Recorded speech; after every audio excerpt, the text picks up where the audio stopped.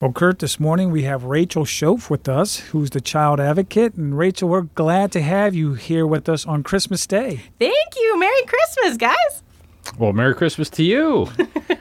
Well, as you tell, this Rachel is very enthusiastic as always, and we like having you as a guest. And partly, I think that is because of your responsibilities at the Harvest Home. So tell us about your responsibilities. Well, I mean, honestly, I get to work with the kids, so you can't have a more fun job than working with the kids at Harvest Home. Well, speaking of children, why don't we talk about Christmas? We know you do a lot of things for Christmas for the children, so why don't you talk about some of the activities that you and the children and even the moms have participated in up to Christmas Day? Yeah, absolutely. We have a lot going on in December for the kids. And so a couple weeks ago, we had our big Christmas party that we do with all the moms and the kids and the staff, which was just a lot of fun. And I think my favorite part of it was that we made a craft with the kids where they each made a picture frame ornament, and we took a picture of each of the kids before so that their faces were in it, and then they were able to give that to their moms for Christmas. Okay, I'm going to interrupt right now. I know you got more to tell us, but where did you get the idea? Is this your idea?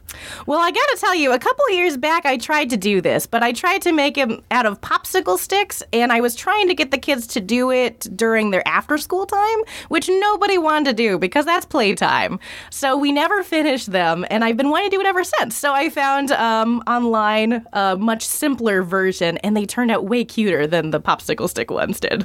So what's it made of again? This one was, it was like a set of like the little foamies, and each one were different. We had ones that were penguins, we had polar bears, we had snowmen, and then right in the middle of those animals' bellies was where the picture was. Well, you know, Rachel, you were talking to Kurt and me before the program here. You did something a little different with the moms this year for their children. Why don't you tell me a little bit about what you guys did different this year? Yeah, well, in the past, usually when people come together and give gifts to the kids for Christmas, part of my job is to arrange those and get those to the kids.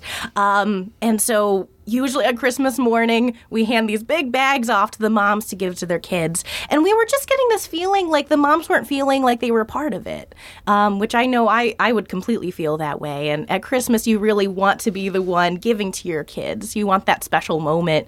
So this year, we were able to take the donations that people were giving and set up like a shop area for the moms where we were able to take them shopping. So the moms were able to pick out really cute things like the toys for their kids, but also like Christmas stuffed animals and coloring books and crayons, board games, and just taking them shopping.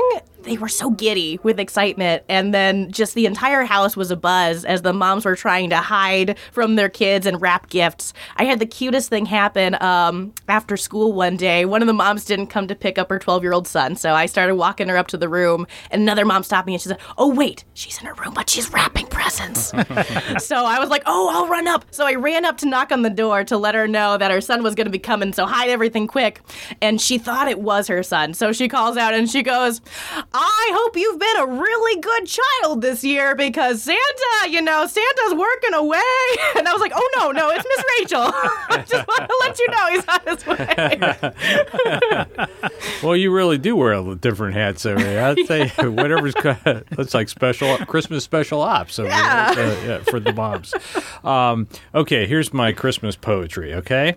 Oh, bring it. 'Twas the night before Christmas when all through the house not a creature was stirring, not even a guinea pig.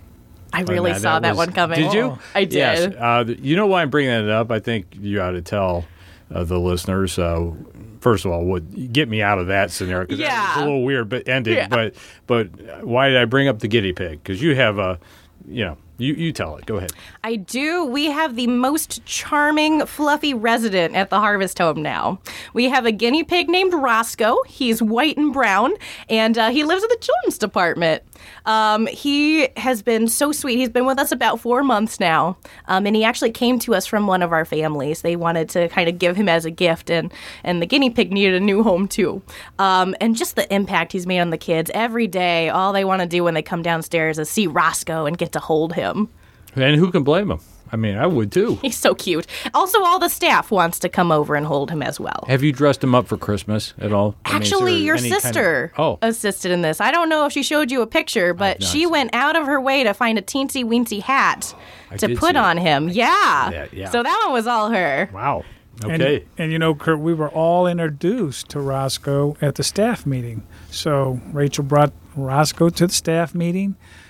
Brown and white, fluffy. He's a good size. He is. He's a chunker. Yeah, and he was making some noises during the staff meeting. He was singing carols. Yeah, I think during the staff carols. meeting. Yeah, everybody was blaming Rose for the squeaking noises until they saw what she was holding. Well, Rose normally is blamed for the squeaking noises during the staff meeting. This time it was Roscoe that was. Well, Let's get this thing back under control. So I'm handing it back to you, Reverend Kaiser. Go ahead. Well, you know, Rachel, we also know that Christmas time for moms and children can be kind of difficult. And I'm sure you experience that at the Harvest Home when you work with the children. Why don't you talk a little bit about that? I mean, they're obviously in an environment. They're not at their own home, but you guys work hard to make this a special time. Yeah, we really do. And one of the ways that I think is the best is around Christmas. We know that a lot of our families do have family and friends that live in the area. Now, not all of them, but like this morning, most of our families are out and they're able to spend at least a night and a day with their family and friends. So they're over there opening gifts and spending that time with their families. And those that aren't able to spend time, that are here this morning, are encouraged. We have trees, beautiful trees all over the house. So we ask them if they want to, they can take their gifts, kind of pick a tree for them and their family and open them there and have that sort of private family time this morning. Very interesting. Well, I was going to ask, I don't know, do you see, we talked with Jim Cole several weeks ago about the emotions that the men on the resident program experience. Do you see that with kids? And then piggybacking off of that, do you notice that with moms? I would say I can answer the moms one first because I think it's going to be a little bit more what you would see with the men as well, which is that, this is not where they want to be, especially with their kiddos at Christmas time. They really want to be in a home, giving them gifts, having that time by themselves. So it can be really difficult for them, which is why it's been such a joy to see them getting the gifts wrapped and getting excited too. But for the kids are so resilient. And I would say in that sort of older age group, if you're looking 10, 11, 12 into the teens, it's harder for them. But the little ones are just so excited it's Christmas. Well, Rachel, I was at the Harvest Home last Thursday because you guys had a Christmas party for the children and the moms, and what a festive time that was. Why don't you talk a little bit about that activity, because it starts at 5, and you guys have a nice program that you set up for the people staying there. Yeah, we did. So we started out with dinner, and I think what was really fun this year, somebody donated garland headbands. So you might have noticed that we were all wearing various shades of garland on our heads, including our little boys, which was just super cute.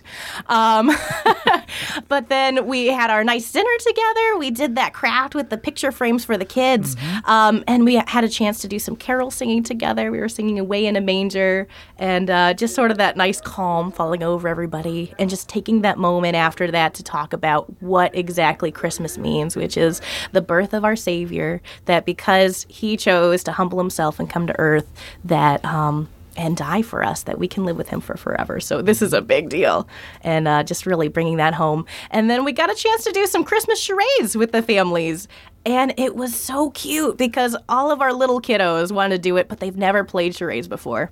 So we had some really interesting moments. But I think the one that just brought down the house was one of our moms within, I would say, 10 seconds, got everybody to guess, "Baby, it's cold outside." So that was really impressive. Yes. Yeah, she did like a rocking baby, and then she did a shiver, and everybody's like, "Oh, baby, it's cold outside." Yeah, that's good. Because it was cold outside that day. Don't worry, that's not going to be the next song when we go into the transition into the announcements. But tempted to try that anyways.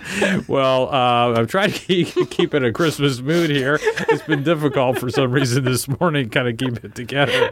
But you did have a humorous story that you told about one of the kids. Go ahead and share that with us. Yeah, we had this really sweet donation of boots that came for all of our kids, and the kids were thrilled because it's been snowy for a while now. You know, some years it's like really muddy up until Christmas, but it's been snowy, and they have just been ready to be outside playing in it. So as soon as they got their boots, they all shoved them on their feet and ran outside. And a couple minutes later, we have this one little 7-year-old girl who comes up to me, and she goes, "Miss Rachel, is my tongue bleeding?"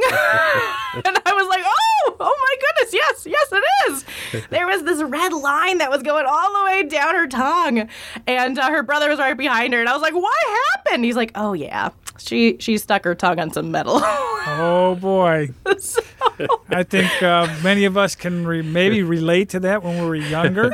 I know I can. I won't go into the details about were you that. triple dog dared? I wasn't triple dog dared, but well, you know, Rachel, as we talk about Christmas today, obviously, you know, our listening audience, a lot of this stuff wouldn't be made possible through all the generosity of our friends out there, through the gifts, the support, the encouragement that they offer.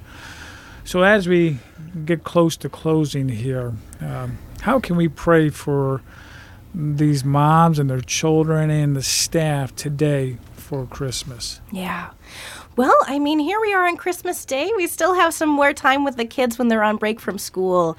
And I think while we have this time, especially for Cassie, my assistant, and I, this is really our time to impact the kids for Christ, because we have the chance each morning to be doing Bible studies. And then while they're on break, we also get to go out and do these activities. So I think so important in sharing Christ with people is that bonding and connecting so that they're open to listening. So just pray for those connections, and that's something we want to pray for every day for our staff as well, with the ladies and with the kids, is that we'll be able to connect, and that that through us maybe they will see Christ, maybe for the first time. Well, thank you for being here today, and it's been an experience. Always enjoyable to have you with us and to share about the Harvest Home and your enthusiasm for it. So thanks for all that you do, and I know our listeners will be praying. So, All right. Thank you so much. Thank you, Rachel.